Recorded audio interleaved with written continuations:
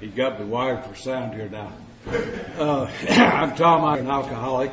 I'm a member of the Primary Purpose Group in Southern Pines, North Carolina. I think I'm about to lose my voice. I'll be totally disabled if I do that. Who did it, Peter? Who did it? God, you'd think he'd sober up by now.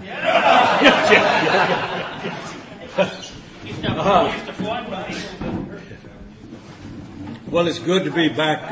Be back up in this little piece of Vancouver, and typically good weather. I told him, I said, I'm going to wear rain gear the whole weekend because I looked at the computer and said this place is going to look awful, and it's beautiful. It's just absolutely beautiful. And you guys look well. Now, not beautiful now, but you're looking better than you did. I bet you. And it's good to see everybody. We'll be here till noon Sunday, and God only knows what we'll do. I don't have any really hard outline. I'm not somebody who has canned stuff. I have a lot of notes here, but I don't know where they came from. I just sort of pick up stuff and bring it with me so I'm not lonely on the airplane. It is good to be here, good to be back. Thoroughly appreciated when I've been here before. And think we will this time as well. I tell you what I would like to do is, number one, I really like for things to be interactive. And what I mean by that is two-way communication. I learned long ago, it was in a college speech class. A guy said something that I've never forgotten, and I've believed it ever since, is that when you look at what makes communication effective, simple little stuff that I've never had really thought of. And what he said was, when you do one-way communication, like a lecture or a speech, that at the end of 2 weeks, you'll be lucky to remember 2% of it. 2%. That it just isn't an effective way to communicate. And then if you get involved in the presentation, it'll go up to 35 or 40%. And then if you get involved in putting it together and putting it out, it'll go well over 80%. So I like interactive because I just think it's a lot more effective. And I think it's more useful. And so what I mean by that is I'd like for us to just sort of talk with each other as we go along here through the week. Now, if you just leave it up to me, I'll do it. But you may not like it. I'll fill it up. You can count on that. But I'd much rather it be something that's going to fall into where you are, what you're thinking about right now. And what I basically would like to get done a little bit of tonight would be I'm going to let you know who I am. The strange thing about speakers in Alcoholics Anonymous, you probably have noticed this. If somebody gets up to speak to an AA group and they don't do what we call qualify, we don't listen to them. If somebody just starts making a speech to a group of AA members, that's an exercise in futility because the screen will just drop. You don't listen to theories and all this kind of stuff.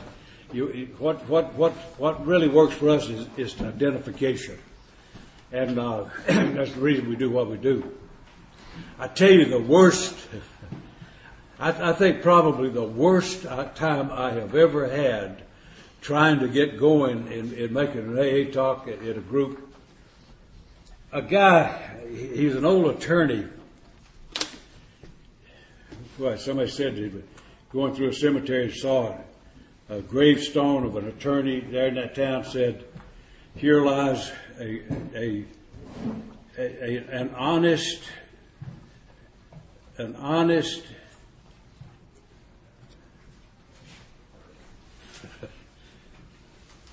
I forgot what they said. They said an attorney and an honest man. And the guy that was looking said, "My God, they're burying them two to a grave." So So I had an attorney like that had invited me to speak in Charlotte, our biggest town. And he had gotten hold of my professional resume somewhere. And he introduced me with a resume.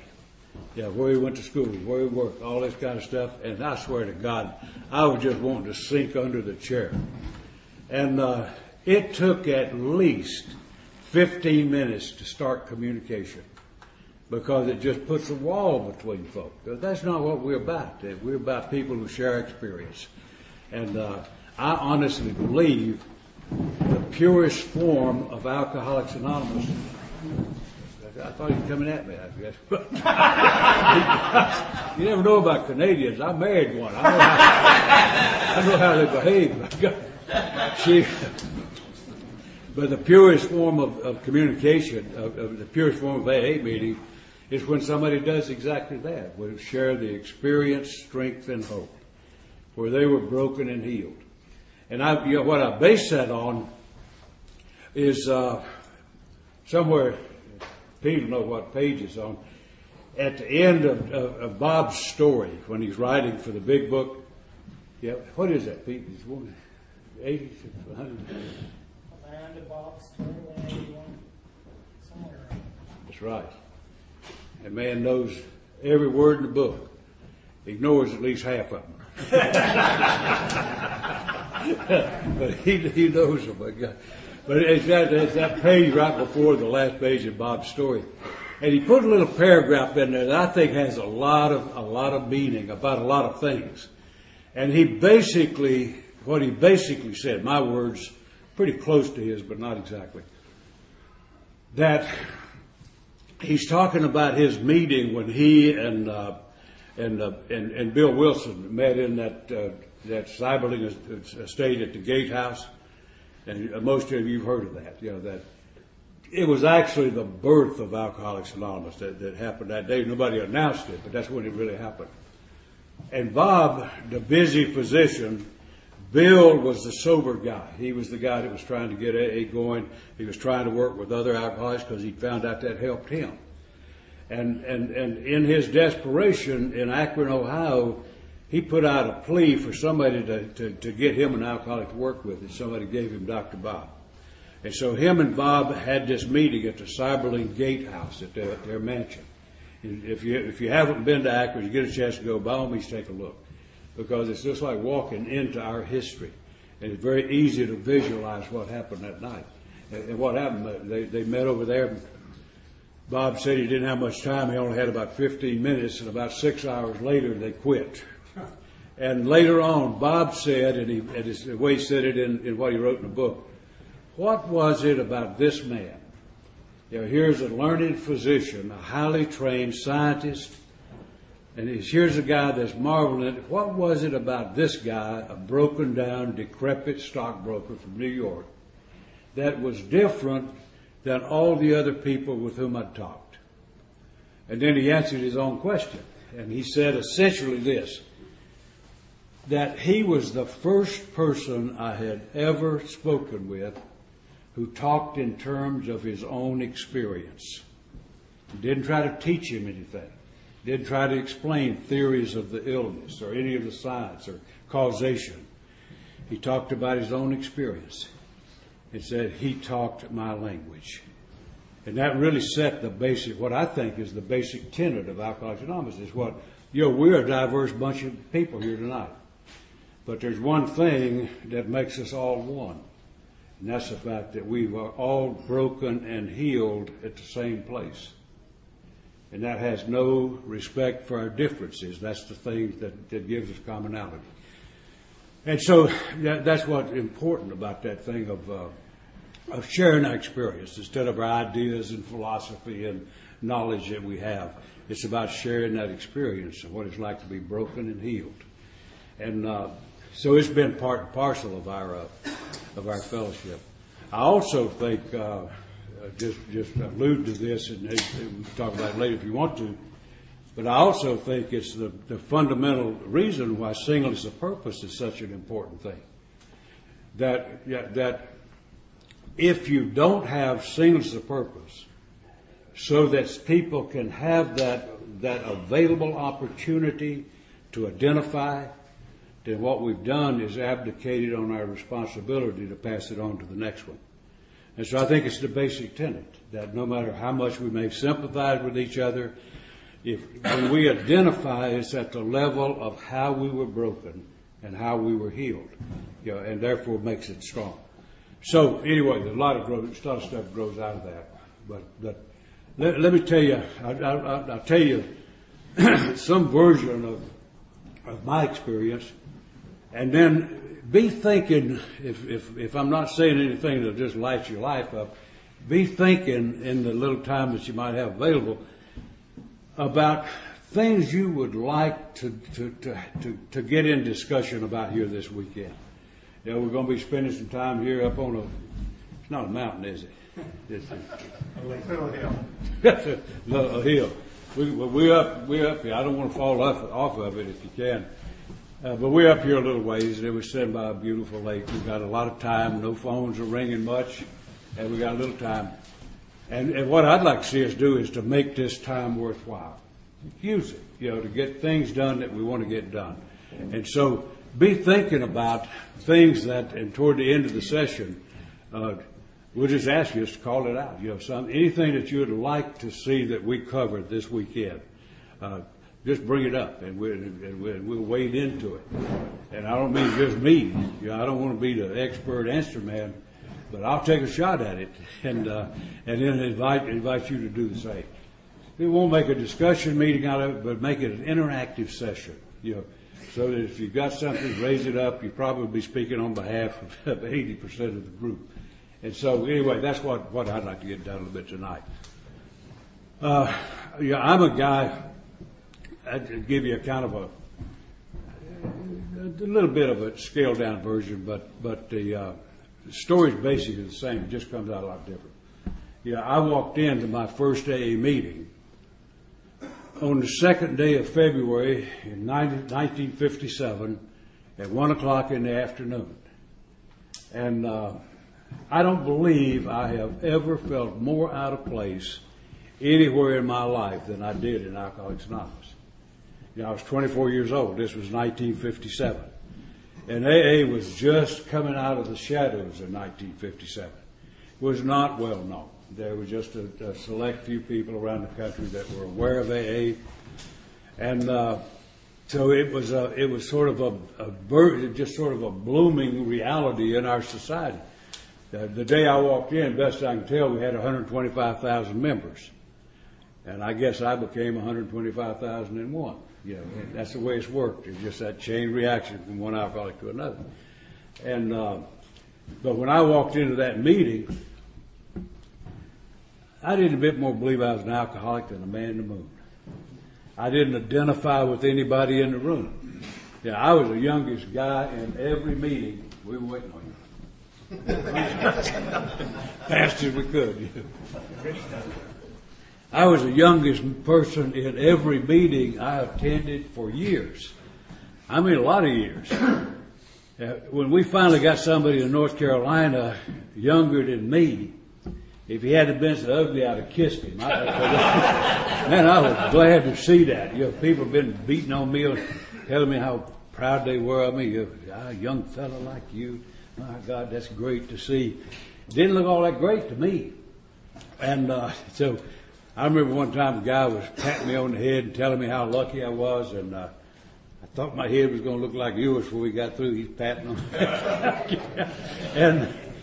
and he said, "Do you know that you could actually look forward to 50 years in this program at your age?" And when he said it, he looked like that guy that hits you on the forehead, you fall out. Your eyes kind of rolled back in his head, and you could tell he was enraptured. I wasn't all that carried away with that. I wasn't sure I had it, and I wasn't sure I was interested in the cure. I didn't mind getting better, but I didn't want to get good. I was scared to death. Man, they're going to grab me, and they're going to have me chanting the scripture here before you know it. And so I was a little antsy about that. So I didn't identify with anybody. I was the youngest guy in the group I went into by a long shot. Most of the people in the group had drunk more years than I was years old. And I was 24, and there weren't any 24-year-olds that I could find anywhere that I ever went. And I tell you what, when you're the oddball of the crowd, that's not a comfortable kind of a feeling. And I really didn't. I mean, I'd listen to people tell their stories, and I don't think we particularly lie in AA, but sometimes if you're telling a story, it doesn't come out right. And you just gotta fill in a little something to make it balance out. That's not lying. That's just good way to make a statement. Yeah, that's it. That's as good as it. But I'd listen to people tell their stories, and it sounded so god awful to me that I couldn't. Some guy talking about I stayed solid drunk, never sobered up one day for 40 years. Now, that probably has some truth in it, but not much. Not much. Been married 7 times to the same woman, 1 year. Well, come on, man. But yeah, I mean, folks just making a point. It's got some humor in it, whatever. It may even be the way they remember it. If they remember like me. And so I was listening to that kind of stuff, and I didn't identify it. I didn't believe I was alcoholic. When I first heard the notion that alcoholism was an illness or a disease, I found that an awkward, almost embarrassing concept. I thought, what on earth is an illness about getting drunk? Illness is what happens after. That's not what happens during. And that didn't make any sense to me. And I'd hear people giving it lofty explanations, and that meant less to me. And I guess that's why it's so important to me what Bob said, is that we identified where we were broken and healed. We identified in what we experienced together. But I went for a long time. And then, tell you, the one thing one of the things that kept me coming back to AA was I heard just enough to keep me in the seat.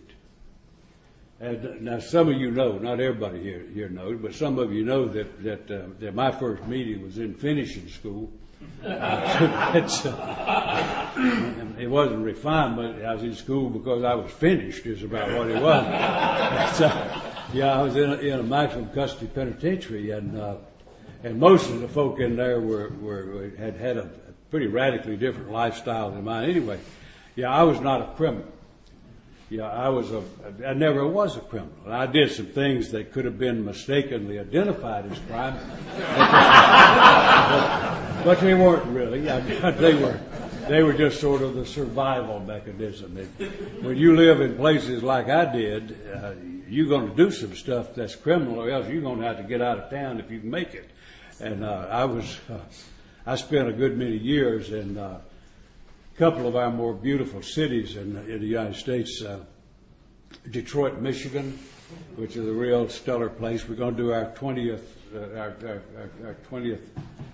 international convention in Detroit. Yeah, I happened to run into it was pure happenstance. But I was at an airport. I'd been at a conference, and there was a guy from the office who worked on the international desk. The one. And part of what they do is help out with the committee working on identifying sites for the next convention. And Detroit, by the way, the second competition to Detroit was Vancouver, British Columbia. If you've been to both cities, there is no competition. I promise you that. Now, that's a fact. And so I had a good chance to corner that boy, and I said, you were on the committee to pick the internationals, eh? He said, yeah. I said, let me just ask you one question. Were you guys drinking when you picked the He kind of insulted. He said, no. My God, no, we weren't drinking. I said, well, why did you do it? I mean, if you was drinking, I could understand it. Do it, folks. Anyway, that's where it'll be at 20. I told them that there was a good chance I might not go to that one. I'll only be 97 years old, so it's a good chance I may not go to that one. If I'm here, I probably will. But anyway, that Detroit is not exactly Mayberry. I mean, it's you could call it that. It tends to be the murder capital of the world, and you know, and Flint, Michigan was the other town. It's just north of Detroit a ways, and so those two cities were where I lived. My primary base was in Flint.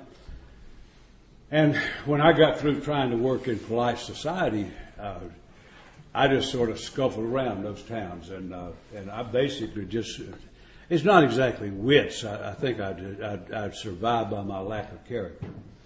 And in that environment, it really wasn't considered crime by the guys there. I mean, it was a matter of, it was like reciprocal trade. You know, what you get me one night and I'll get you the next night. And it's just the way it worked. That was the economy. It just worked that way. And nobody ever called the police.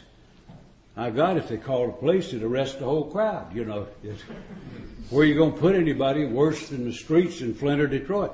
Yeah, going to jail would be a promotion. So anyway, it was just, now that wasn't, you know, I really don't consider that crime. Polite society might, but I do. And I'd been in jail, God knows, most of my life, in and out, just a typical drunken stuff, you know, just into jail for always lightweight, social nuisance type stuff, you know, just drunk on the street or whatever, you know, or scrapping on the street or stuff like that. It had always been that kind of thing, and nothing ever serious. I'm not a criminal. I didn't steal. Now, if you happen to leave a bottle unprotected, that's just carelessness. That's not, you're not a victim. You're a volunteer when you do that.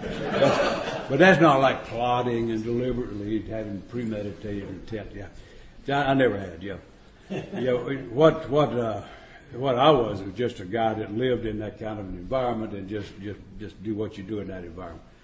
And but you know what finally brought me down was just like on the way over here, we in the car we saw a girl. I didn't see it, but the other guys did. Saw some girl darting across into traffic, and one of these streets with people just buzzing in every direction. She made it, but it certainly wasn't her fault. You know that did.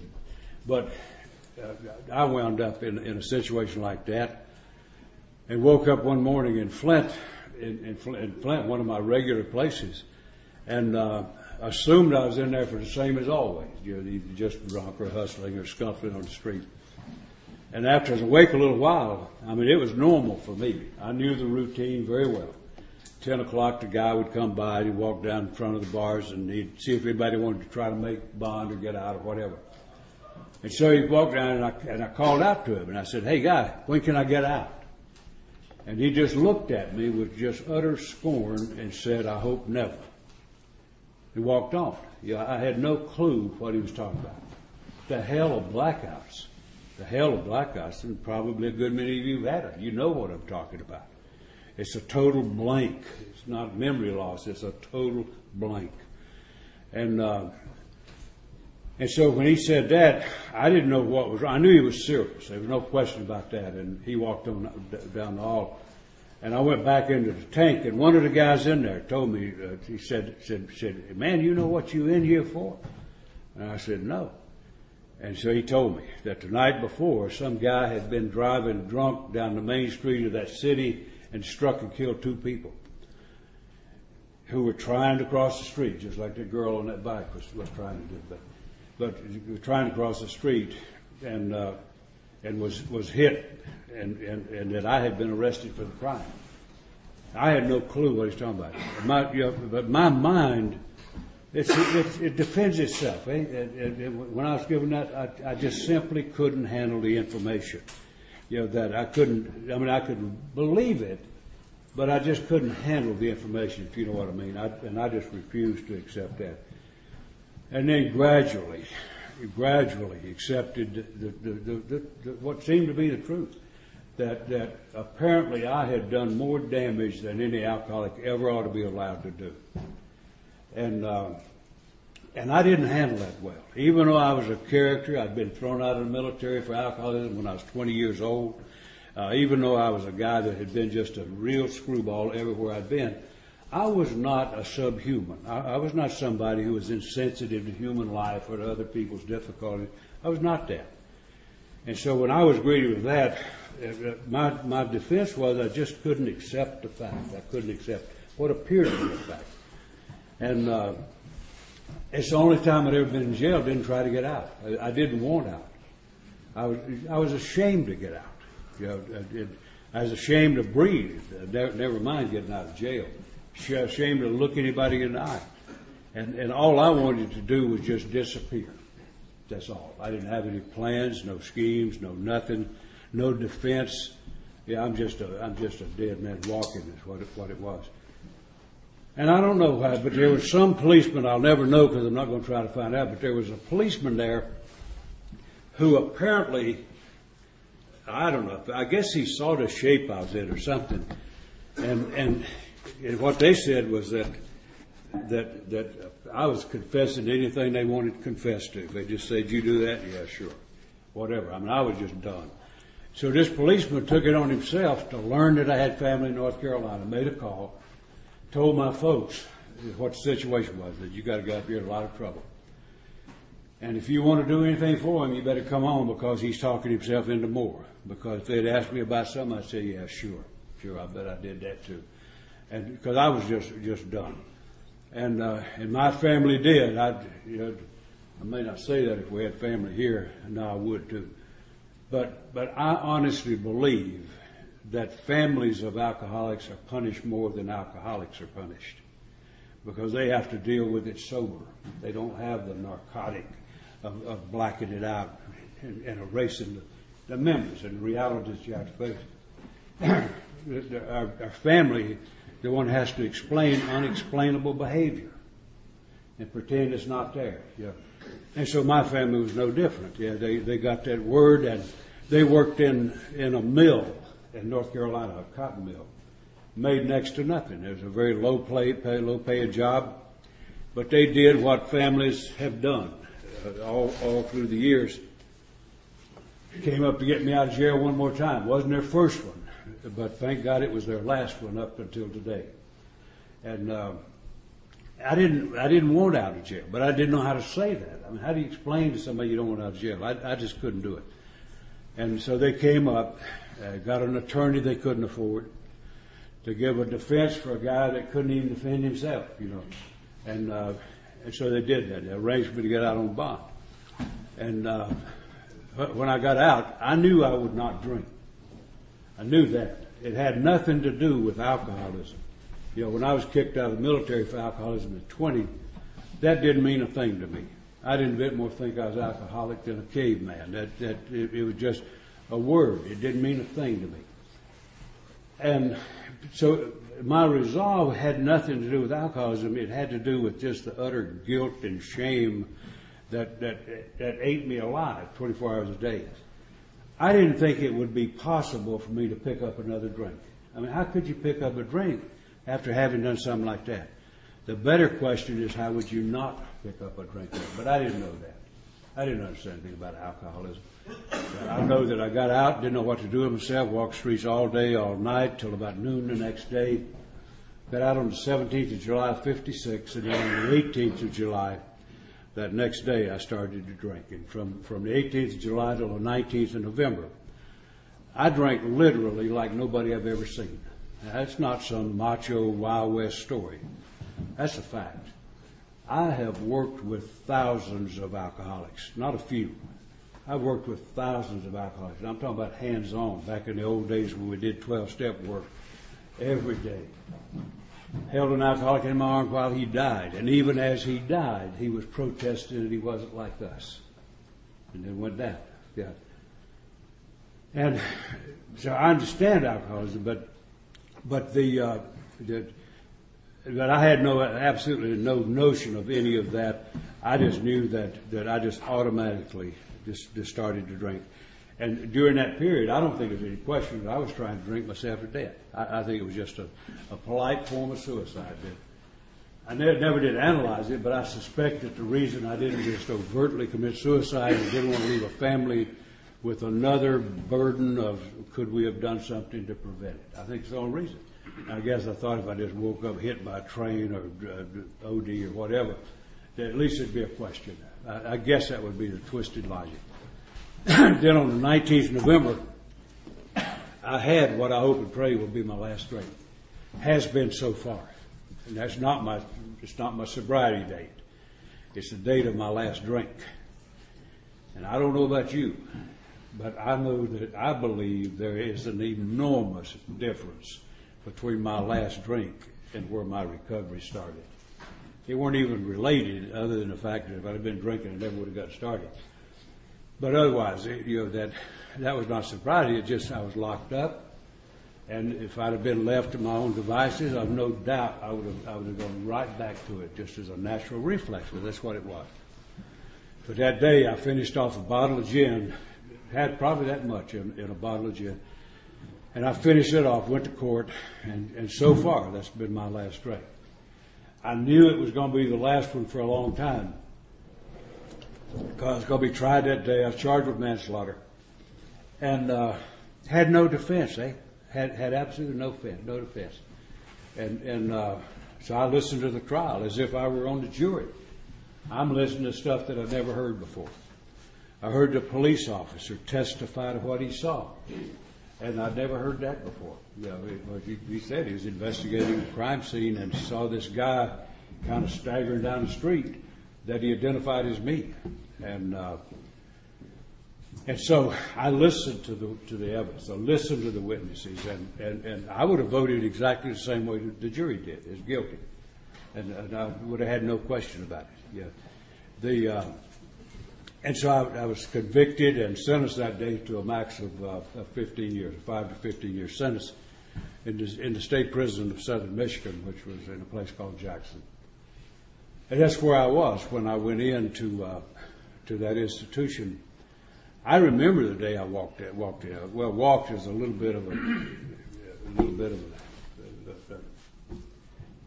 little more upbeat description. I was led into that prison on a chain with 5 other guys. And when I walked through that wall into that institution, I'd never been in a prison. I'd been in jails and stockades and pea farms and all that kind of stuff, but I'd never been in a penitentiary. I'd never even seen one to know what I was looking at. I knew they existed because a lot of my buddies went. And so when I walked in, I had 2 thoughts in my mind. With one, just clear thought, you won't hurt anybody else. Second was that I would never come out of there alive. And both of those were very real, very real. And I didn't believe. Normally they didn't keep a guy of a crime like mine. Certainly is serious crime. It's so serious that there is no adequate punishment. How do you adequately punish somebody for 2 human lives? You can't. It's an imbalance no matter what you do. And so there isn't any way to punish it appropriately. But normally that kind of an offense that they don't put in maximum custody, that normally is not needed because it's not predatory behavior. And my age, a 24-year-old guy, normally didn't go into that level of penitentiary. But they made an exception in my case. I think they looked at and mine was not I had a lot of arrests, but they're all lightweight things and nuisance things. And it wasn't a single, everything in I had a 3-inch thick record. Guy showed it to me. And wasn't a single thing, everything in there was drunk and whatever. You name it. Yeah, it's in there. And so he got through that thing, showed me that record, and he said, "Man, you've had a lot of trouble with booze." And I said, "Yeah." That was pretty apparent. Yeah. And he said, I'd never heard this before. He said, "We have an AA group here at the institution, and I think you ought to go." Now, we were far removed from the way we tend to do it now, with sort of lassoing people and dragging them into AA and mandating and all that kind of stuff. We hadn't gotten that sophisticated back then. We were still just saying, "Man, you need to go." And that's what this guy said. And I didn't even know what he's talking about. I'd never heard of AA, had no clue what he was talking about. He didn't explain it. And I didn't ask any questions. Finished what he had to say, and I walked out. Then a few days later, I got a little slip of paper that said you can go to your first meeting, 2nd of February, 57. Now, I didn't have to go. That was just a follow-up to the suggestion. You can go.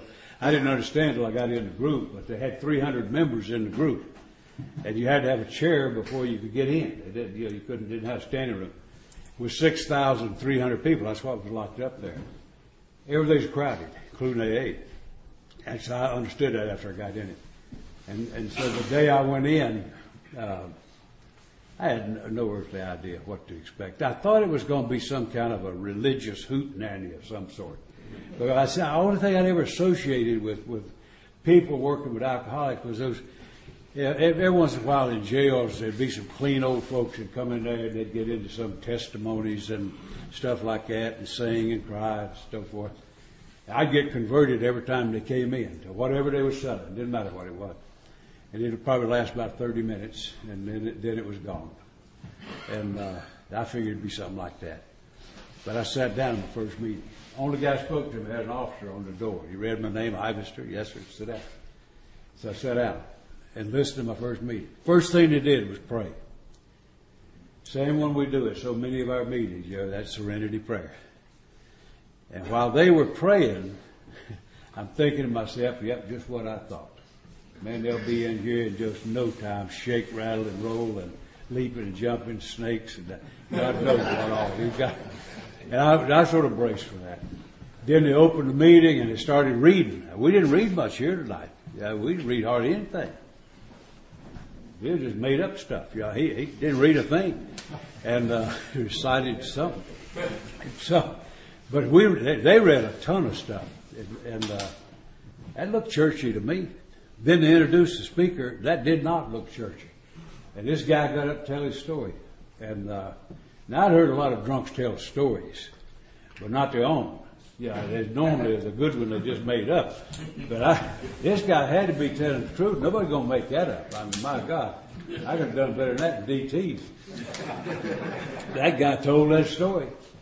And I'm sitting there in amazement of why is he doing this? Why on earth with a decent look? He didn't look bad if you didn't get close. If you got close, he was not a handsome beast. He'd been a professional boxer, and not a good one, I don't think. That boy was chopped up something fierce. So anyway, he told that story, and I sat there and I'd never heard that kind of stuff. I didn't identify with one sound he made. I mean, nothing. Next week I was back. Couldn't have told anybody why I was back. Nobody cared. They wouldn't have missed me if I hadn't been there. Nobody would have cared, including me. I'm just another face in a crowd of 300 people.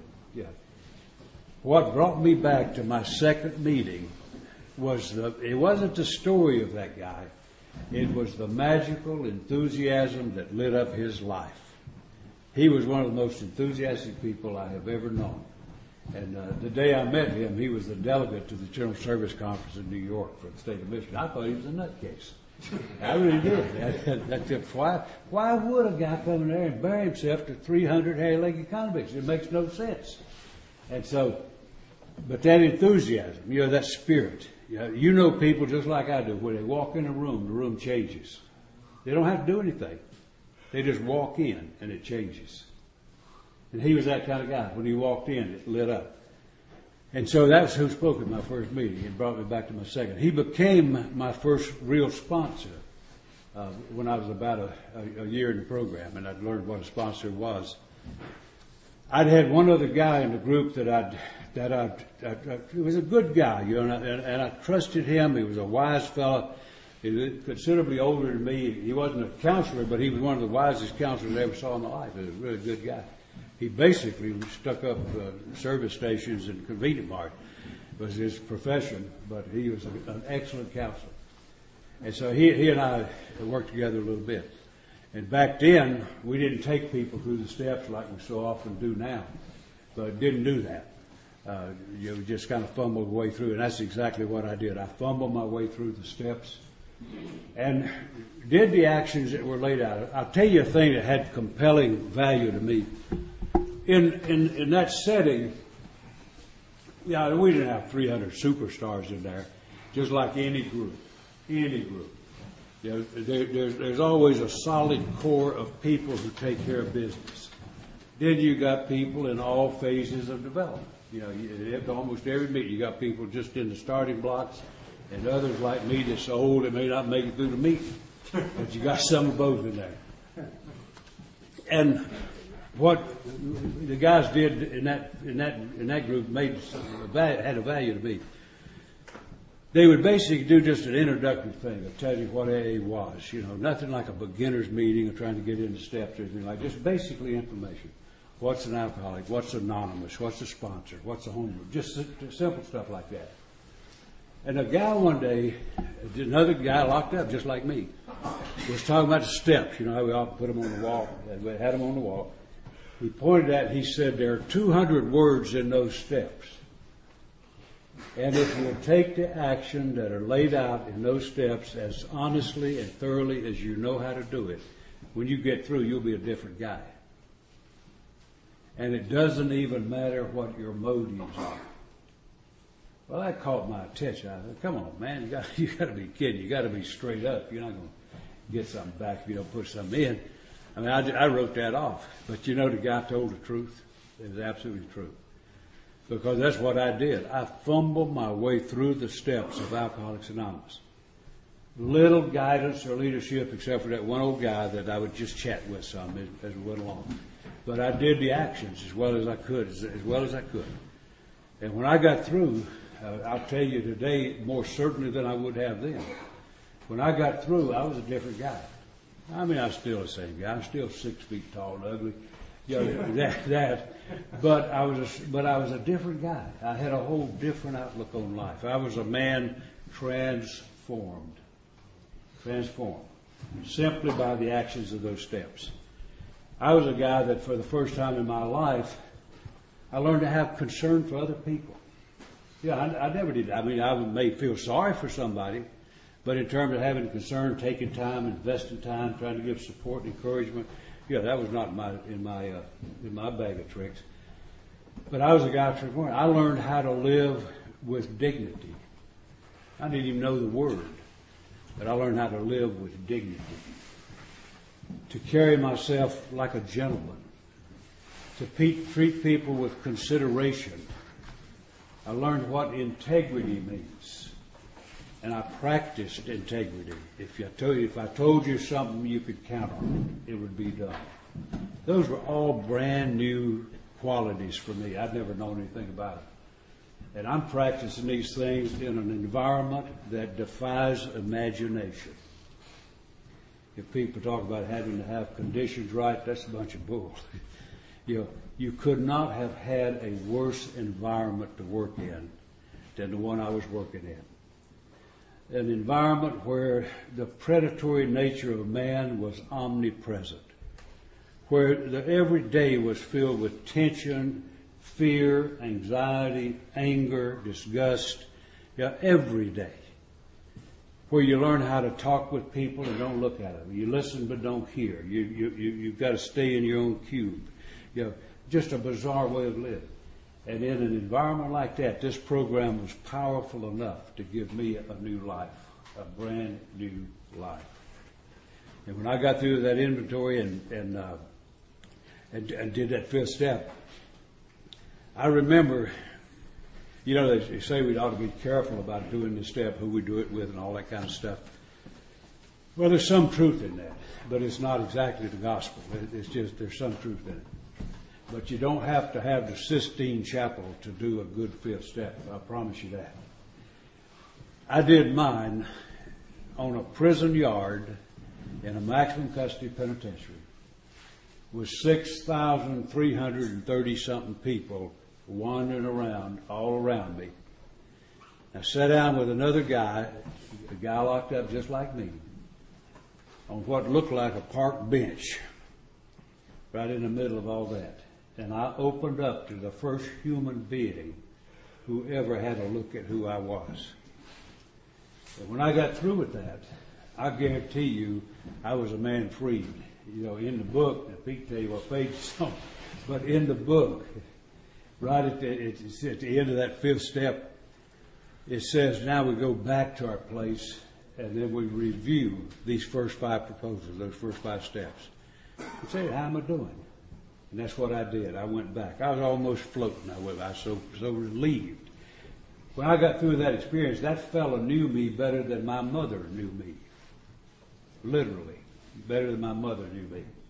He knew me like no other human ever had. And I was a man freed. I was absolutely freed. And went back to look at the first 5 proposals and said, well, that's about the best I can do. And it was good enough. And so I was off and running. And so power in those steps. That's just the first 5 steps. The power in that. And then I moved on into, we'll probably get into this some more later on, but I'm going to share something with you before the night's over. That I want to be sure that I communicate that effectively. That people can practice it any way they want to, and do. But there's in fact, let me veer off and just share this right now. Because it's where I was. Now, fortunately, I turned the right way. But I brought this along. It's the story of something, I know that some of you that have been around a while have seen the same thing I have. Strange thing, but we have almost as many suicides in early recovery as we do in active alcoholism. And when you think about what happens if all you do is stop drinking, you can see why alcoholism is alive and well and continuing and will flat eat your lunch. I've known many people, and we do it, each one of us has got to find our own value with this thing.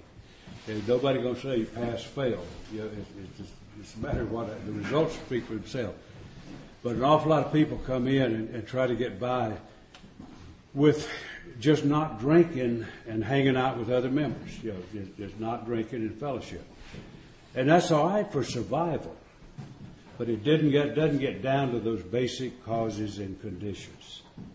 And I'll give you one example and then I'll share this example here. You've probably seen the same thing I have if you've been around here very long. Is that you can spot it when somebody is just getting eaten alive. You may walk around joking and smoking and all this kind of stuff, but you can spot it when something's just eating on him. And there was a guy, the example I use of one of many, guy came into my home group, and I kind of stationed myself so I could see the door, when we were hanging out. Because I like to kind of look out for fresh meat. If I see somebody I don't know, I'm going to cure that situation because I'm going to go over there and handle them if they'll let me. And, well, if they won't let me for a while till they break away, but sometimes they do. But I'm looking for people that look like a dead man walking. You know what I mean? There's no description of that, but you spot it. You know it when you see it.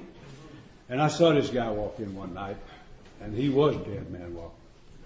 I knew him casually, like you'll know people around just floating around town. I knew him casually. I knew he wasn't the founder. I knew that. But he wasn't much of a member. He was just a guy that floated and just went from one place to another. Never really sunk roots anywhere. And so he came in, and so I went over. And you got to use a little sense about it. You can't just charge into everybody the same way. Some people you can go out and push them around and laugh and joke a little, but others you got to sneak up on them, And he was one of the latter. So I went over and just kind of welcomed him and goosed him a little bit and bought him a cup of free coffee. told him he could pay me back at Starbucks. He hasn't yet either. But you see what I'm talking about. I just kind of get something going with him. Well, he's a standoffish fellow. He's not somebody that's going to shake hands and say, "Man, great to see you." He won't do that.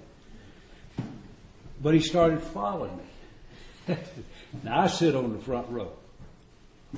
Because I can't hear. Yeah, I mean, that's why I'm not all that dedicated. I just can't hear. So I sit there. Plus, I can tell if they're lying better if I'm sitting close to them. And so he came up and sat with me on the front row. He'd never been there. And I noticed this boy would cry. Boy, he's 50, 60 years old. Old boy. He would cry. You could read the steps and he'd cry. Yeah. Read the purpose and he'd cry. With me, if you read the concept, I'll cry. But with him. And as I just was intrigued by that, so he'd go with me. And finally he started to open up a little bit and he said, will you show me how I can get active in this thing? I said, yeah, sure. I said, I'm going to prison tomorrow night. Go with me. He said, looked startled. He said, can I go? I said, well, I just told you. Yeah, come on, we'll go. So I took him to prison. He's pretty well heeled guy. Had a Mercedes about as long as this building. And came by, had a little Honda about the size of the fireplace over there, just about that big. And he chose not to ride in mine, so I rode in his big old Mercedes. Went over to prison. We were sitting in the group, and an officer came over, tapped me on the shoulder. I said, what is it? He said, do you have a Mercedes? I said, well, yeah, I do. And I said, why? He said, the lights are on. I said, well, it's not mine. Mine's home on the blocks. I can't get it to run. He said, no, it's not that one. This is a show enough Mercedes. He said, and I said, well, it's his then. And so he told him the lights are on. And I said, come on, we got to get the lights out. It's in the middle of the meeting. He said, I don't want to leave the meeting. I said, well, we're doing this in front of the guys, I said, I don't want to walk home. And he said, I'm not leaving. I said, yes, you are. You're getting out of it. So we're about to get into a scrap in the middle of the meeting. And a real example to those guys. And finally he said, I got a good battery. I said, you better hope you do. And so finally we broke it up and got back to AA. But that's who he was. And he got something out of that. And then he started talking to me a little bit, a little bit, and I started to understand why he was crying. And this was a guy, and his story would be repeated a million times. He was a guy, his family had been chaos from confusion from day one. He'd had a wife, and I swear to God, if he's telling me the truth, that marriage was like the Third World War. I mean, that was a real deal. I didn't hear her side yet. I heard his. But anyway, it sounded rough. And he had two sons. One of them had already committed suicide. And he had another that he hadn't spoken with for 25 years. See what I'm getting at? Yeah. Now, just not drinking and hanging out with a new crowd won't even touch that. Won't even touch it. It won't even reveal it. And what you do is ignore it. But it won't go away. It will eat your lunch on a regular basis. And that's the thing about amends. It's about making amends, not because we're good guys, but because if we don't get rid of that stuff, we drag it forever. Forever. And that's what was going on with him. He said, will you help me with that? I said, well, I'll try. And he told me the situation in more detail. I said, well, let me think about it. And his son lived way out in the west, not too closer to here than to where we were. And I said, tell you what I'm going to lay out that I think you need to do. Buy a ticket to that town, going out one day and coming back the next. Call that son and tell him you want 2 hours of his time. And then you make direct amends to that boy, to your son. And don't get anybody else involved. Don't have a family reunion. Don't go kill a buffalo or something. You go out there, you're a man on a mission. You go do that, get back on the plane. Well, he called me from out there. He said, I'm coming back. Well, I knew what that meant. And I said, why? He said, he doesn't want to see me. By now I knew him a little bit. I said, how do you know he doesn't want to see you? He said, well, I just know. I said, no, it doesn't work that way. You call that boy, tell him you want 2 hours, and you make those amends, or don't come back to North Carolina. I don't care where you go. But don't come back to this state. You go somewhere else. And so he stayed. And that summer, the reunion occurred. And that summer, that family vacation with him in North Carolina. First time they'd done anything family-like for 25 years. That's what I'm talking about. That when we slide by and we think that not drinking is going to heal everything, doesn't touch it.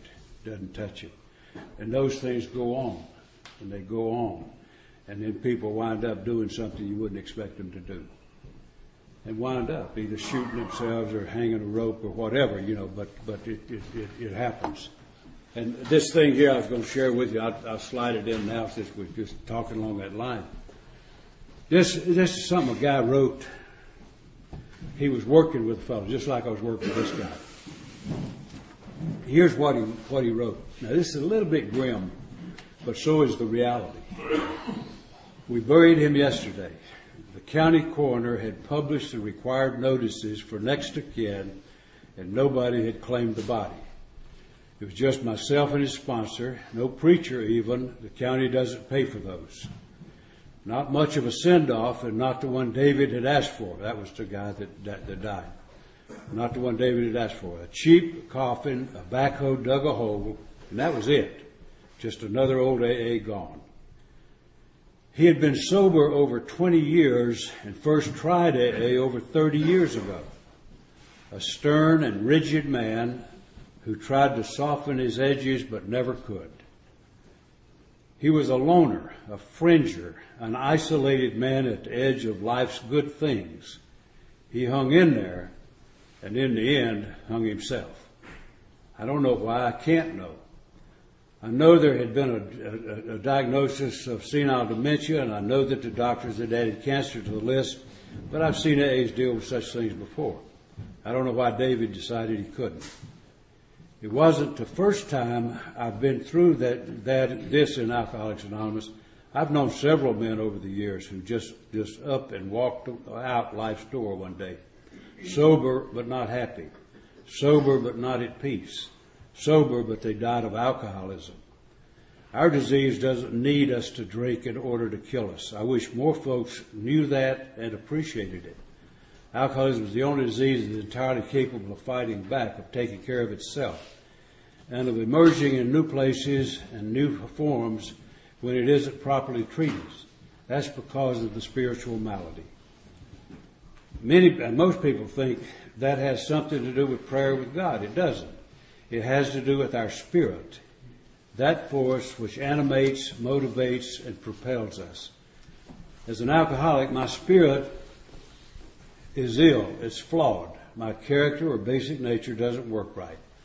At its root, it is a fundamental and unresolvable insecurity, a hole that can never be filled. It's an instinct run rampant, a desperate need for acceptance and love that can't be met. It hurts. It fills one with fear. The selfishness and self-centeredness of the alcoholic lives here. We're totally preoccupied with what is going on with ourselves on the inside. The slings and arrows of life experience are warped by this need in ourselves and drives us to the fringe. And the voices of the committee in our head keep us there. We're obsessed both with self and from the condition of mind, the insanity of feelings gone haywire. We become self-medicators eventually. We discover alcohol or something else. And the stuff quiets the voices, provides the relief we've never been able to find in any other way. Is it any wonder we drink or drug the way we do? And some of us don't develop an addiction. In attempting to meet these crying demands of our spirit, we become ill, and we develop other foul malformations of behavior and suffer in 100 different ways. God broke David's obsession to drink, but I don't think David ever truly understood his disease. I say that because I watched him struggle with those old unresolved issues of his heart for years. His rigidity, coldness, aloofness, isolation, and difficulty with other people were a reflection of the pain in his heart, of the disease of alcoholism gone deep inside and still active. Alcoholism didn't need David to drink in order to continue trying to kill him. And in the end, it succeeded. In the end, instead of self-abandoned, David abandoned hope and discovered a better end. Our recovery from alcoholism through the steps must be a threefold process. It's not one-dimensional. When we say in AA that we have a triangle, recovery, unity, and service, we mean it. In working the steps, I clear a pathway for two purposes. First, to come into a group of human people and away from the fringe of society where I spend most of my emotional life. Secondly, discover belonging through service to the people within that group. It is only this entire threefold process that heals. It is especially true for those of us who suffer from the spiritual malady to a greater degree. Perhaps the 12th step says it best. Having had a spiritual awakening as a result of these steps, recovery,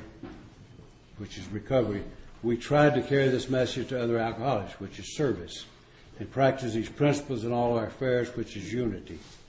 You see, I cannot hold back. I must not continue to suffer that shyness, aloneness, that overwhelming sense of self in my affairs. I must get involved in a group of people to practice these principles in all my affairs.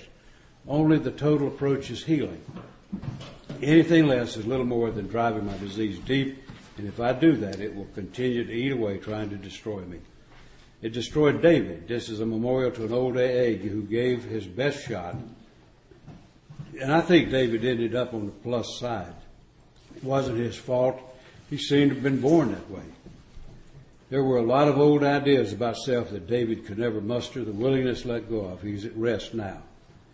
But it says somewhere that no matter how far down the scale we've gone, we will see how our experience can benefit others. David cannot speak to his experience any longer. I'm speaking in his memory. And I think that if David could talk to us today, he'd say, understand your disease thoroughly and work the complete program of recovery. I get a lot of stuff, through emails, coming in the computer. That's the most galvanizing thing I've ever read. It's particularly galvanizing for me because I've seen it so many times personally. Not just once or twice, but I've seen that repeatedly over the years. And it's always a sad thing to see when you see that go down that way. I had a good friend who was a Methodist minister. Fine guy, had a nice church up in the state of Virginia, and was a good guy with a family, very respected in his community, and a real good guy. And but you just never know what's going on the inside. That he did just not exactly the same thing. He didn't take a rope, but here he was, a very successful minister in a large town. And one day it got to the point that the best thing he could think of was drive out in the woods and shoot himself. And so it happened. My God, just over and over and over. I'll tell you one other one that I could tell you 100, but I'll just tell you one other one that I had watching the door one night. I saw a guy come in that I knew a little bit, and he'd never really gotten into AA. He visited an awful lot, but never had really gotten in. Didn't belong to a group or anything like that. I'm going to start dressing. Yeah, but he just one of those guys that you see around. And I saw him come in one night, and so I started over there to catch him, and I was just going to just how do you do and welcome him into the fold. And he saw me coming, and he bolted out the door. Well, I don't know. That just brought out the hunter instinct in me. So I took off after him. But I swear to God, the boy was fast on his feet. And so I'm chasing him around the church where we met. And later afterward, I thought, my God, suppose some news folks have been filming. This is the way they do it. Oh, Jesus. But same thing happened to him. He got away and then wound up shooting himself in front of his family. And so it just happens. A lot of times we deal with this sort of thing at the nuisance level. Where it gets, well, you're not really serious about it. You're not getting in very deep. You're not doing anything. And but I tell you, those cases bring home to me very vividly that if I really want good, solid recovery, I have to do the things that make good solid recovery happen. And so, what I just alluded to it a little bit. When I was getting introduced to the program there, and it started to work for me, I did those steps the best I know how, and lo and behold, if there's ever been a human on the face of this planet that hates a prison worse than me, I'd like to see him, because I don't think I've ever met anybody that I could see hated that kind of an existence as much as I did. I mean, I flat despised it every second that I was there.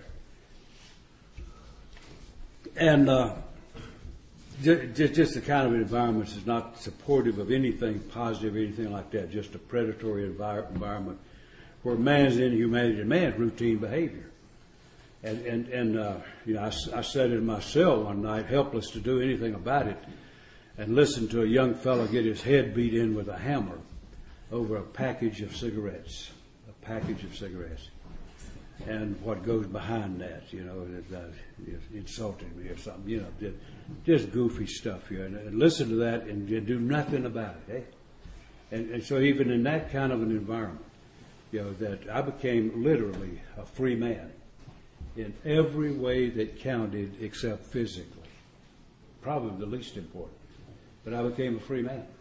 I became somebody who was functional, who cared about other people. I became a leader. I was respected in an environment like that where you usually don't respect anybody that's not the toughest guy on the yard. I was respected because I was stood up for what I believed in. And I was trusted by people that didn't even know me, just because of the program. It wasn't me. It just gave me the ability to live. And I tell you, the thing that, in case you're in the fog, I don't want to give you a sales job with this, but I just want to tell you the truth of what happened with me. I believe I know that this program will produce genuine joy that never ends unless you want it to end. People ask me how long you stay on a pink cloud. We call it a pink cloud or a honeymoon phase or something. People ask me how long that lasts. What I'll say, because it's what I believe, is some people will tell you that it'll run a span and it'll tail off. That's just flat wrong. That is wrong. It'll last as long as I do the things that make it happen. Not a minute longer, but not a minute less, because it doesn't run its course. It's a way of life. And just like this guy was talking about there, that he didn't get into the whole program. He just got into survival level, at the superficial level, instead of becoming a free man. And that's what happened at the institution. Now, I guarantee you, I never learned to like it. I hated it the day I left. But I was a good citizen. And I'll tell you the kind of thing that can happen. This is most I'm going to talk the whole weekend now, but I'll get it done in this y'all's time. Y'all means all of you. There may be a language barrier. But what happened with me now, all I'm trying to do is do my time, but I became a pretty functional guy. I was a barber in there, and it's a good job. I wasn't very good at it, but I was persistent. I wouldn't give up, and cut a guy's ear off one time.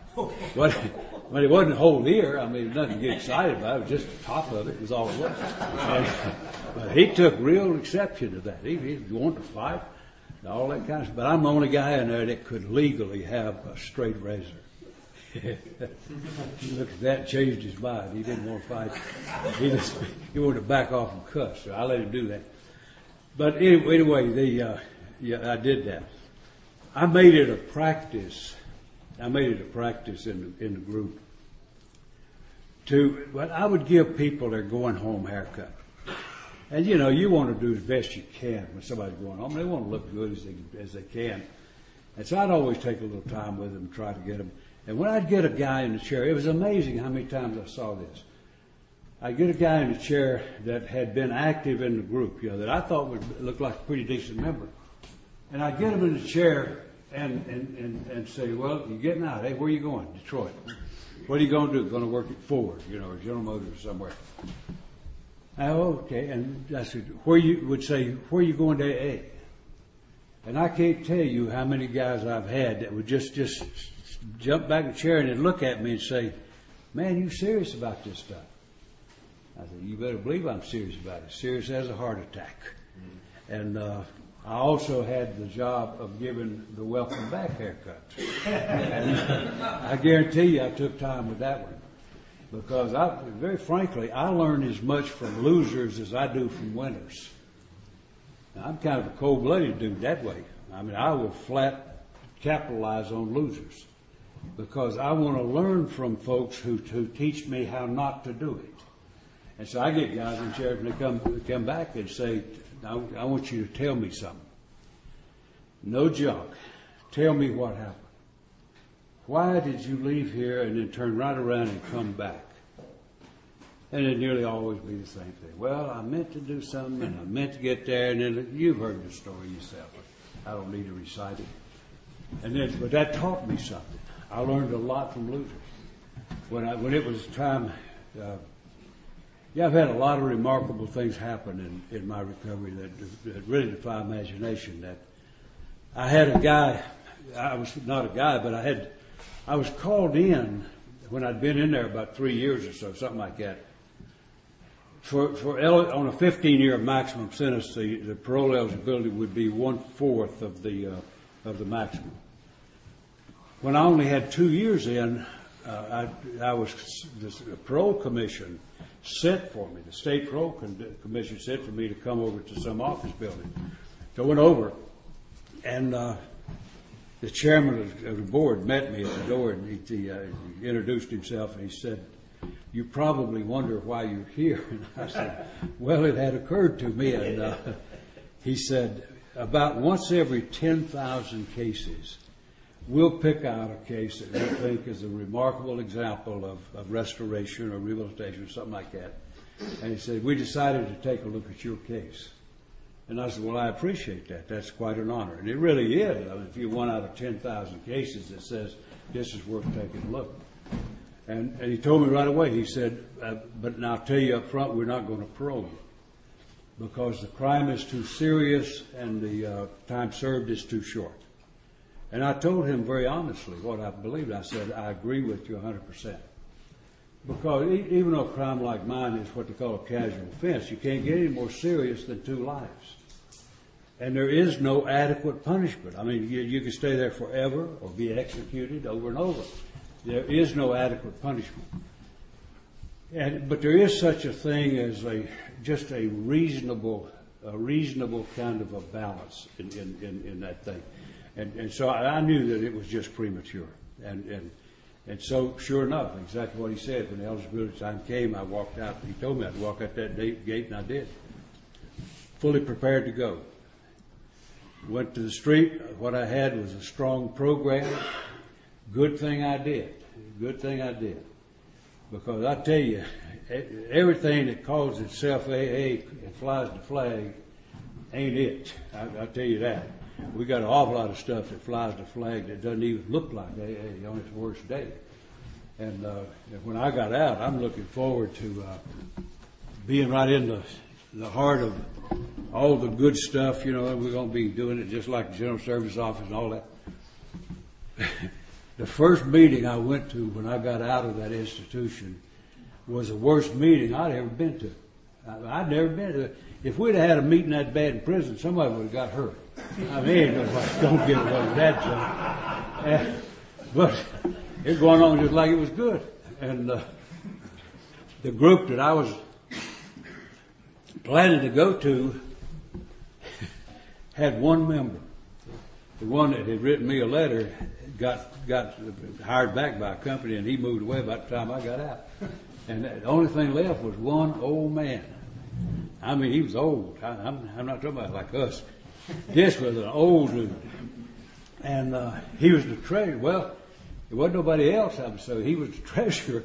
And he literally kept the money in a coffee can. And with him, the biggest problem with him would have been putting money in it, not taking it out. But anyway, he was the only sign of life. Great old fellow. But I mean, he was pretty much over the hill. And so I hit the street, and I'm coming out of a live wire group. You know, I'm coming out of a strong group where we're hustling and moving and doing stuff. And hit the street, and it looked like death zone somewhere. I mean, good God. And my first thought was, the city is 25 miles away. The biggest city in the state was 25 miles from where I live. I said, shoot, I'm not staying here in this rinky-dink, Mayberry looking thing. I'm going over to the city to get some action. Then a troubling thought occurred to me. When do you become responsible? When do you step up to the plate? When do you take some responsibility? When do you have some ownership over the lack of a good solid group? Well, the answers were obvious and troubling. And I didn't go anywhere. I stayed right there and had a marvelous experience of developing Alcoholics Anonymous in a town. Wonderful experience.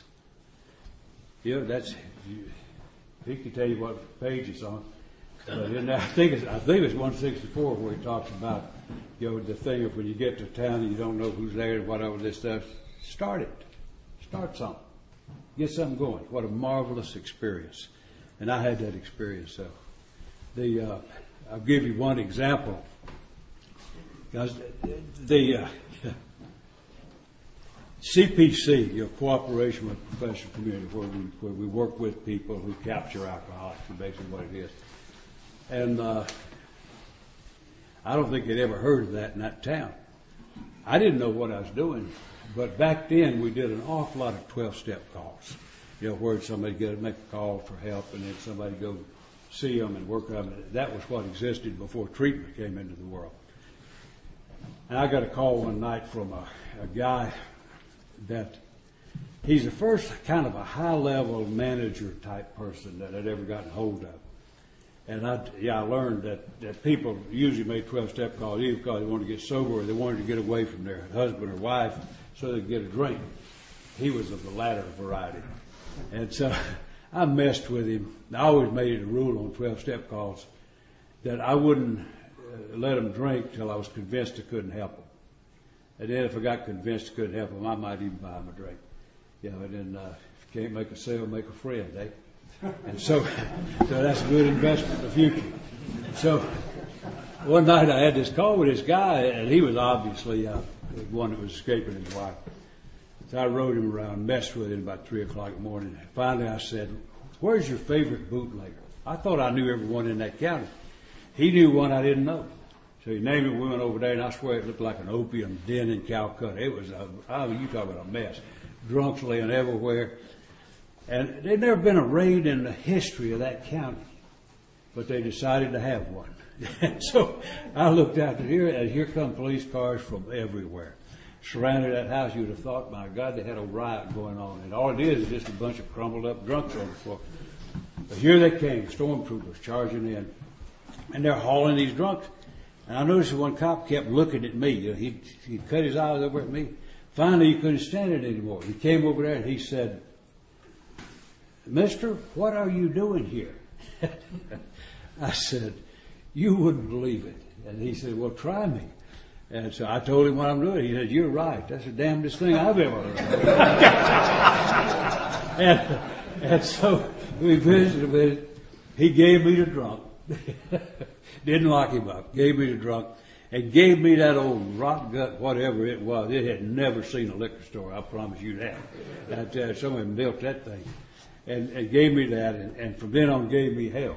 You talk about cooperation with professional community.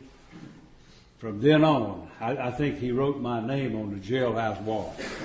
If you've got a problem with one, call this guy. Call this guy. And that's how the group got started there. It was just that kind of stuff, just rolling. And when I left there 2 years later, we had 60 people in that group. So all it takes is just one person with a little fire, a little bit of imagination, a whole lot of willingness to jump in and do the work.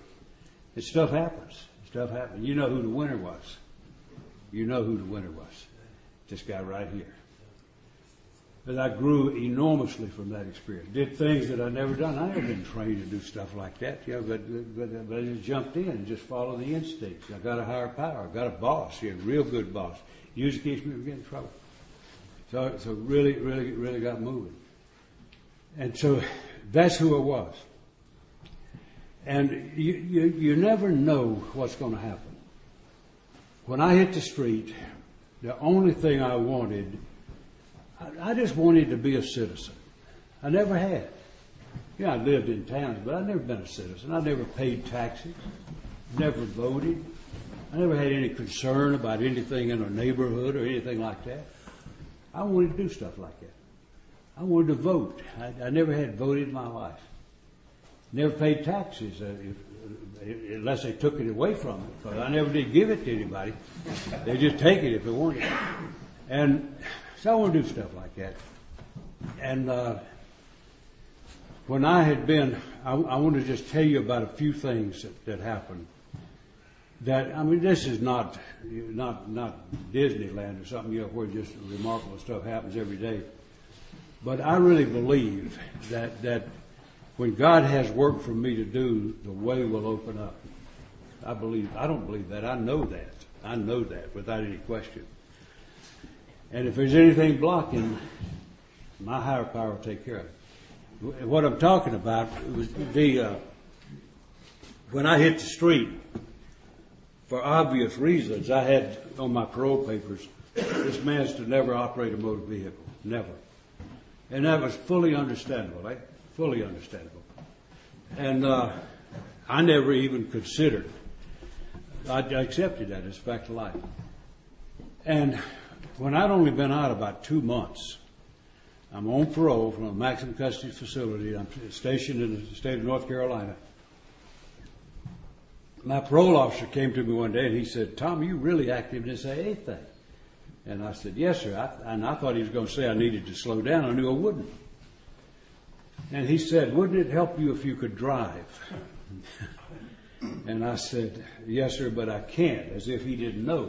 My God, he had the parole papers, and he knew what the verdict was. And he said, "Well, let me check it out." And he did. And then he called me just a short while later and said, "Can you meet me at the Sears store uptown?" Now, this really does sound country, but it is. But Sears store was where the license counter was. He didn't have an agency; they had a counter. And so my sister drove me up. I could see my guy standing back there. I walked up to him, and he introduced me to the fellow I didn't know who was the license examiner. And so we howdied, and the guy said to me that I didn't know, "Mr. Logan, my parole guy, says that you might be interested in having your driver's license." And I said, "Well, yes, sir, it would be helpful." And now don't ask me to explain it because I can't. I can't. What I do know is that my boss has a different rule book than what most people have. And just stuff happens, that I don't need to understand it. And I'll never understand it. But the guy asked me that, and he handed me a driver's license. He didn't even ask me if I knew how to drive. Nothing. No test, nothing. Nothing. Didn't even pay for it. Only cost $4. I think I could have paid that.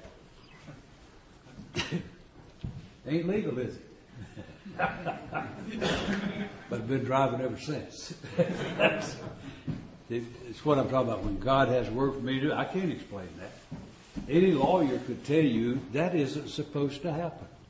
But I've been driving now over 50 years with that, not the same license, I've changed it a few times. but amazing thing, eh? And it was stuff happening. I went to a prison the second week I was out to visit an AA group. 2 months later, I was a Southside sponsor. I'm trusted to be the trusted servant to give the leadership in that facility.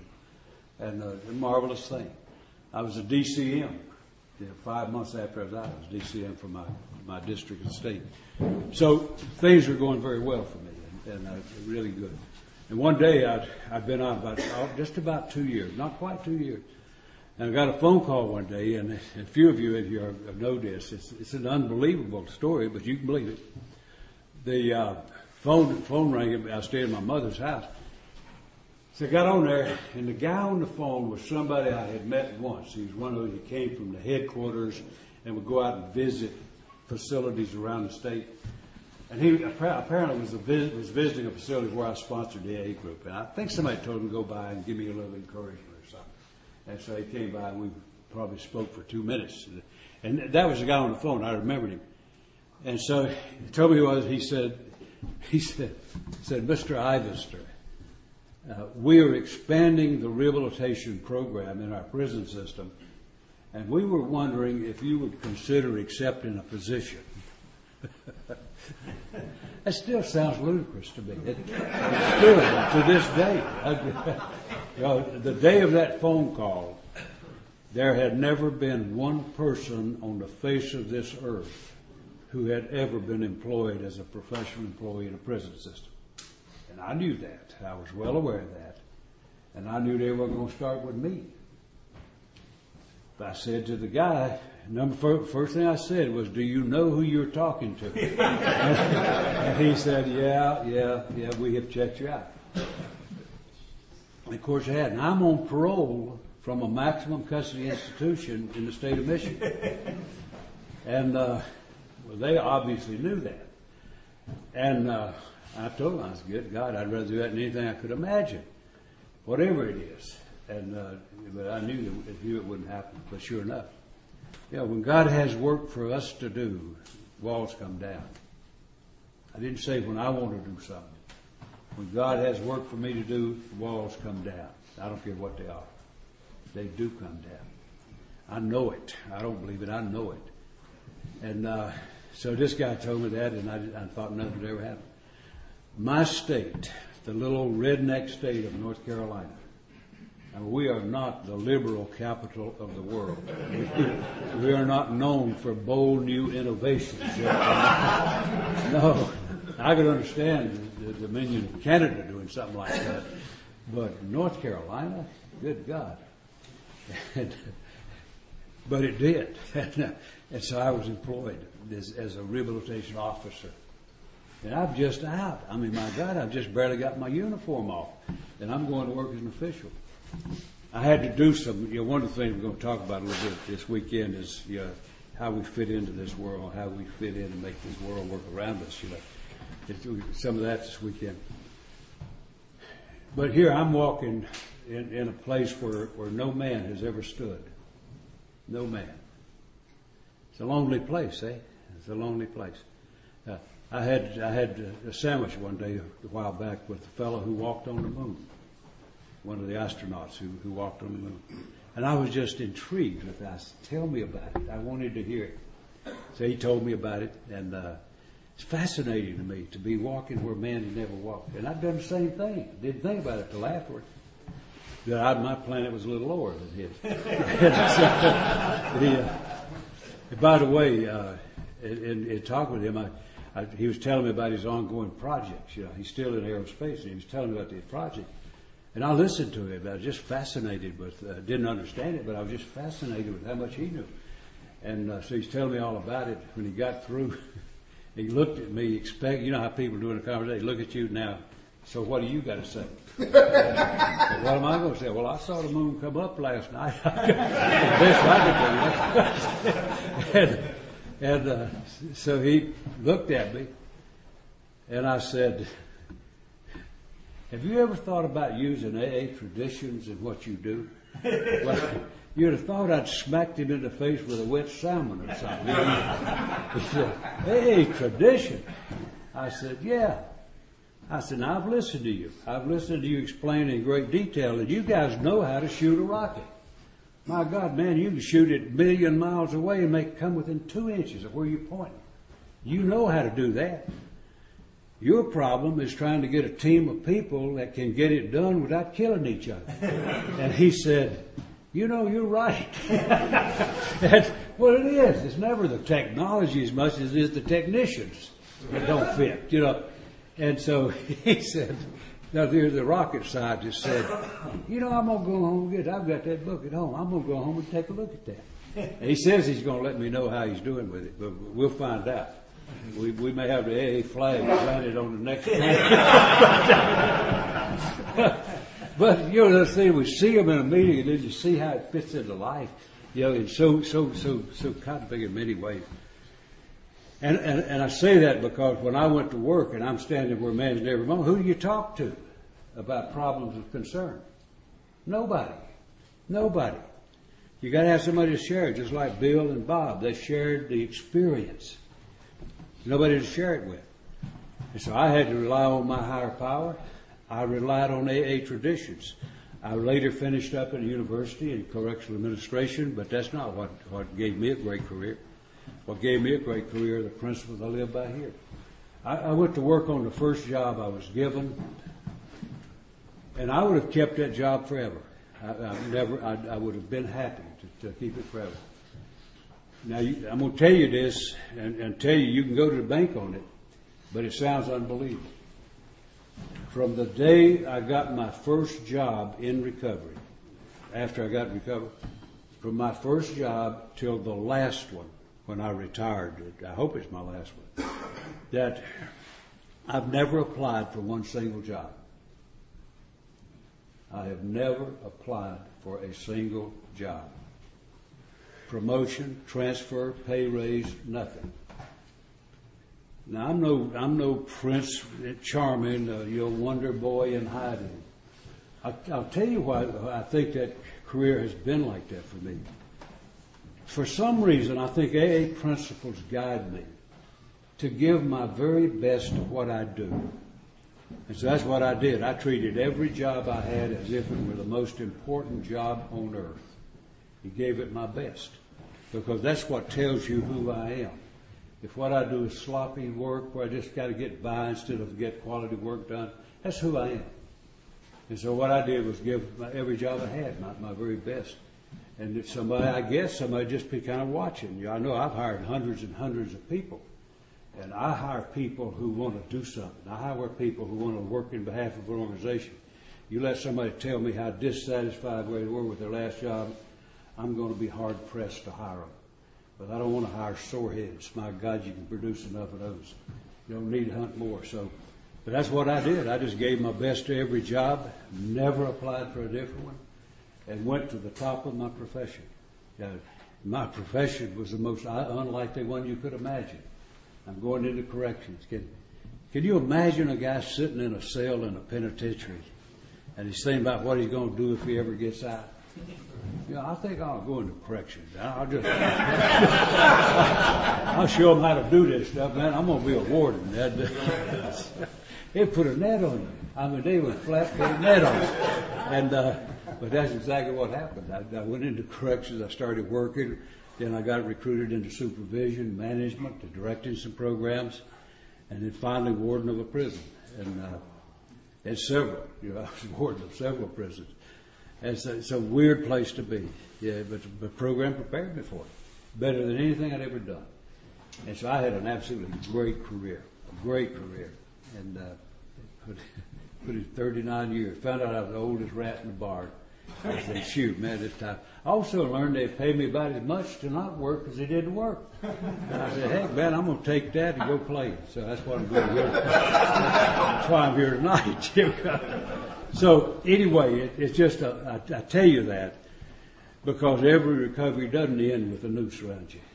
Now, I've still got time to do that, but I don't have any plans, any concerns that that's going to happen. I've been given a life that's truly beyond anything I could imagine. Married that little girl from Saskatchewan a little over 42 years ago. And she doesn't speak very good English, but she's still, we've got to speak in Southern a little bit. And we have a couple of little Canadians, Canadian Americans. Life's pretty good. Kids have done well. The daughter's a psych graduate, and she'll get back to this planet in time. Psych majors will do that to you. And my son is a physician. He specializes in high-risk maternal fetal medicine. He deals only with cases that other doctors have got too much sense to deal with. So they turn them over to him and let him take all the risk. I told him, boy, you better get a law degree to go with that. And he's leaving next week to go over. He does service work in his field. You know, he just wants to do something where he gets the payoff that nobody can buy. And so he goes over to Africa, and for the last few years he's been going over to Ghana for a couple of weeks every 2 years, and he's trying to help young Ghanaian physicians learn how to move into the high risk category. Great work, great work. Well, obviously, I'm very proud of them. That boy and that girl, they're fine kids. Well, they're old folks now. They're giving me grandchildren, so there's hope for them. And so I guess the point is, guys, I just thought I'd spend a little time tonight just talking about this just one case. But it's anybody's case, you know. And so what I did was give a broken and wasted life to this simple program.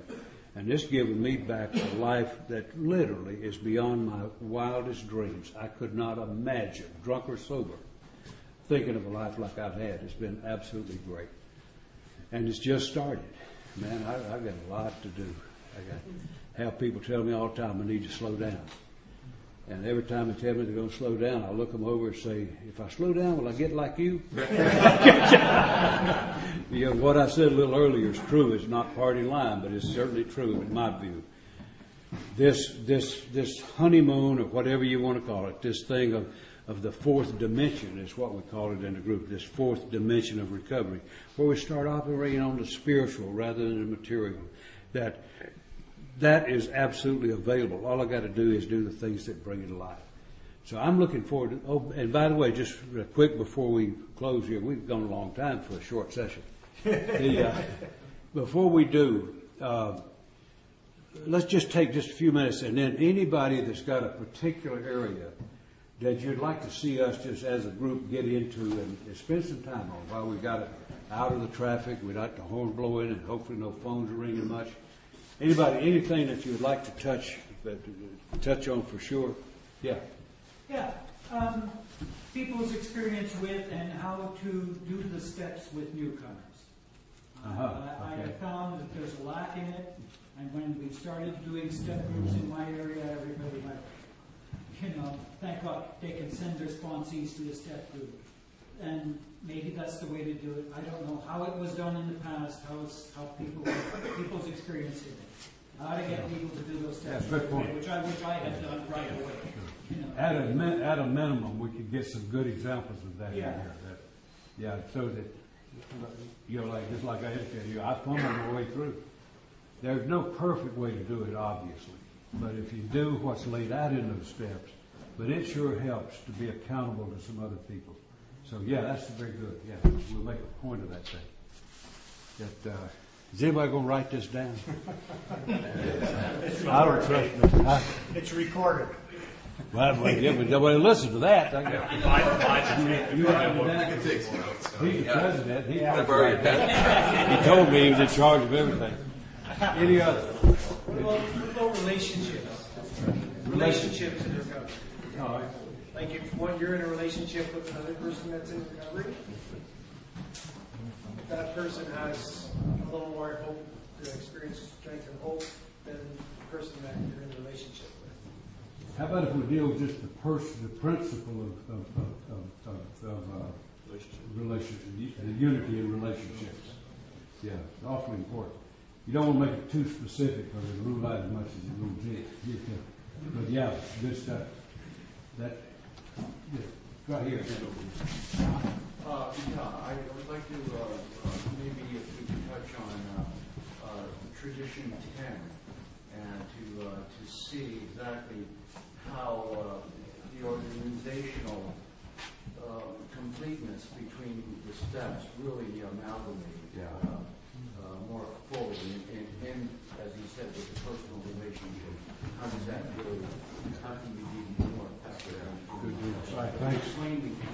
Yeah, tradition is very much what this whole bit is about. Unity and relationships is about, no matter what kind it is. Yeah, good deal. Thanks. That's tradition. Yeah. Amen. Amen. Amen. So amen. Yeah. Yeah, you know that couple of examples I gave you. What I tell you, those were flat, eat you alive. Yeah, and I honestly believe that you're never free till you deal with it. Yeah, great. Yeah, we'll flat do it. Yeah. You got one I've heard you speak for, Tom, the structure of your group. You know what's happening maybe 3 months in advance when you set up your group meetings. Because most meetings I go to, like nobody knows anything till who's going to talk. You know?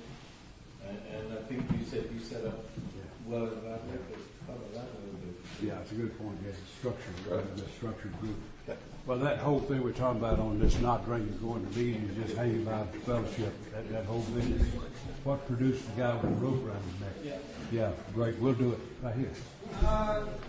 Just something about getting through the dark moments in recovery. About what now? Getting through the dark moments in recovery, right? Yeah. You know, the black clouds and everything, and you know how to, just stay in the chair. And like I hear all the sayings and everything, but with a few days. I know exactly what you're talking about. Just I have gone through those dark caverns. I know what you're talking about for sure. Yeah. Just from working with newcomers, your experience with the pace that you would take a guy through the 12 steps. Because I've had experience short versus long, and just from your experience, do you find it, you kind of pace it out over the course of one, you're basically doing it. There's a thing that's going on right now that's quite localized. It's like over 8 days they're taking guys through the steps, which I think is fantastic. But then there's also groups that are more 3 months, and just trying to get a gauge from where your experience is. Yeah, good point. Yeah, how we deal with our new people has a lot to do with our future. Whoops, excuse me there. Sorry about that. Yeah, great. You got that one. Huh? Yeah, right here. How do you keep it interesting over time? It's great. The newcomer is obviously the most important person in the room, but for people that are here longer, I see a lot of people leave AA after they've been sober for a long time. Yeah. Or maybe 5 years, 10 years, 15 years. Yeah. Maintaining the interest over time. Yeah, I sure agree the newcomer's the most important person in the room, unless I'm there. Yeah. Yeah, I'm a real sweetheart on that. Yeah, Mark. What was talking about, right, taking people through the steps in 8 days, because you've been around for a while, right? And like I hear people say that they've been sponsored by a downline of Dr. Bob and all, right? And then when they finish, the 8-day process, they stand up at the podium and they talk about, I'm a recovered alcoholic. About that statement. Mm-hmm. Okay. Do we fully recover, or is it when we're throwing dirt on our grave? Mm-hmm. We'll visit that neighborhood. We'll visit. Yeah. We will. Good neighborhood. Yeah. Chris. I don't even know how to phrase this, but providing some hope or renewed direction for chronic relapsers. We have a lot of people that are close to us. They almost seem like they're cross-threaded. They come in, they spend a couple of weeks, they go out, they come back, they have this big feeling of guilt and shame when they announce that at the meeting. It'll seem like they're going to get it, and then they're back out again. Some of these folks are with us for 5, 10 years, and we really feel powerless on how to help them to get what we've got. And it's almost like some of them are just examples that, no human power, or some of us don't get it or something. I hope everybody understood what Chris was saying here. He's talking about the perennial slipper, the guys that just come in over and over and over, retread and riding the same dead horse, Yeah, okay. Yeah, be giving some thought to that, because there'd be a lot of different ideas on something like that. One more. Yeah, one more to make the knees a dozen. The evolution of the idea of outside issues and alcoholism. What's an outside issue? How should we be talking about outside issues? Yeah. Okay. Outside issues. Quite a list. Exactly. Tradition 10. Hey, I think we got a great start here, Tony. Looks like we should finish this about Tuesday, I think.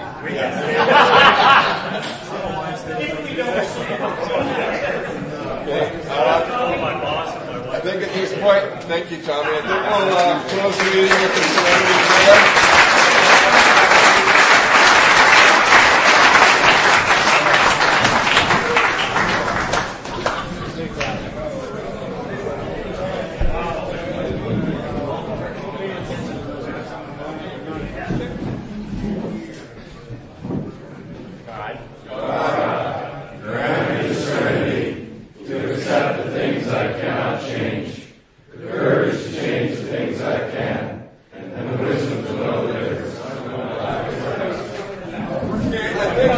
Your town